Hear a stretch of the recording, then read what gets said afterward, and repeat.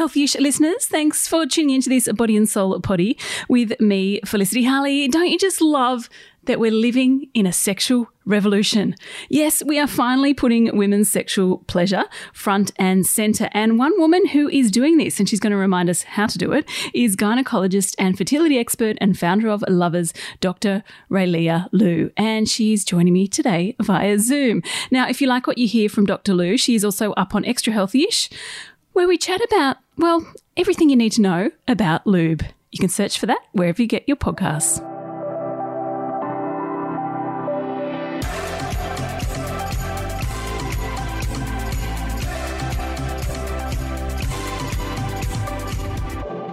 Raelia, lovely having you on Healthyish today. Thank you for joining us. Thank you so much for having me. Now, this survey, 1,000 women found over 50% admitted to not feeling satisfied with their sex life. I mean, this is just horrifying in one word. Why are we so unsatisfied with sex? I think what you're identifying is the orgasm gap, the gap between particularly men and women in terms of sexual satisfaction.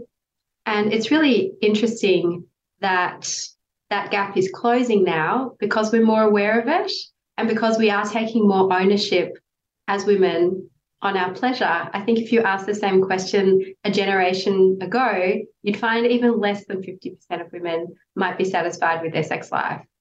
I think this is something we are now allowed to focus on. We know that in lesbian relationships, women are more likely to experience orgasm 90 to 100% of the time. So I think knowing your own body and the way that we view female pleasure is intrinsically linked to women's experience of sex. And I think, it shouldn't be taboo, and we should be talking about personal satisfaction and female satisfaction without shame, including the need to use lube. Absolutely. Let's get to the lube later. Firstly, tell us your experience, say, from learning about women's pleasure and satisfaction in sex, well, throughout medical school, and then where we're at with science today.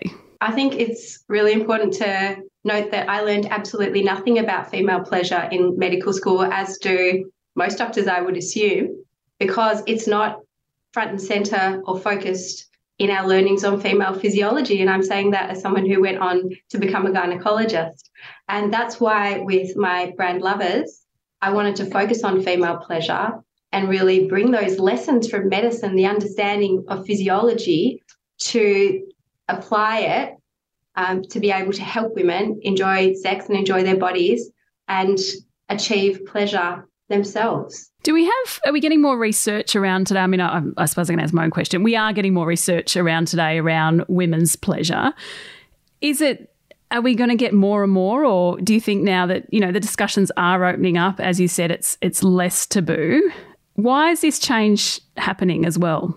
I think it's just part of the sexual revolution that we are now at a place in time where things like our sexuality and gender issues, sexuality issues are less taboo and are spoken of, and it allows us to bring these issues out of the closet, so to speak. What about when you first went into practice? How did you, what sort of issues did women come into you about? And has this changed over the years, or are we becoming more empowered to share these things? I think so. I think women talk more about their own sexual experience. I think women used to just sweep it under the carpet and not even raise it. When they saw a doctor, sometimes women would present with problems like vaginal dryness and discomfort when they were having sex after having a baby, when they're breastfeeding, or when they're having sex in perimenopause and menopause. But I think most women just don't talk about sex to their doctor. And so the medical fraternity has not been involved in these issues classically. And I think we now just have these more open conversations and we care more about it. So if women care more about it, then I think the medical profession who looks after them should care more about it. So why the change? I mean, women are caring more about it, as you said, but what are the other reasons that we're becoming more confident in talking about our sexuality? I think women traditionally have always been cornered into a role of pleasure pleasers, focused on male pleasure, particularly in a heterosexual situation. And sex has always been viewed through a male lens, and women being the receivers rather than necessarily the active participants in pleasure seeking. And it was thought to be acceptable for women not to have an orgasm and for women to fake an orgasm and for it all to be about the male orgasm. And I think this new generation of women just don't feel that's acceptable anymore, and nor should it be. No, absolutely. I actually, many years ago, used to write a few of the Cosmo sealed sections, and I remember writing stories like how to please your man. I mean, and now I cringe when I think about that. I'm like, what was I writing? But I suppose at the time that was what was acceptable. I mean, we had to seal anything that was unacceptable. And now, you know, I feel I love having these conversations, that they are so much more out in the open and we can empower women to increase their pleasure. What are some of your tips on how we can have a better sex life? I think it's really important to know what you like and to spend some time learning what turns you on. Others won't be able to give you pleasure if you don't know what you like yourself. Introducing lube for the first time might feel a bit daunting, but it can improve female sexual satisfaction. And that's why I wanted our brand Lovers to be a brand about self-care, about female pleasure, about honouring the female pleasure experience and elevating it using medical principles to apply knowledge that we have from how different medicines work to help elevate the female pleasure experience. I think also spending time with a partner, trying different things, being open, being uninhibited, these things can help you have better sex. Stepping away from taboos, breaking those boundaries, and just sitting with your own sexuality can improve your sex life too. And how's the response been to your lube? My lube, when we launched it, was a very soft launch because I really developed it for my patients. I really developed Lovers with a mindset that there was no product on the market that could be personally tailored to a woman's personal preferences in terms of the base, in terms of what she wanted the lube to feel like.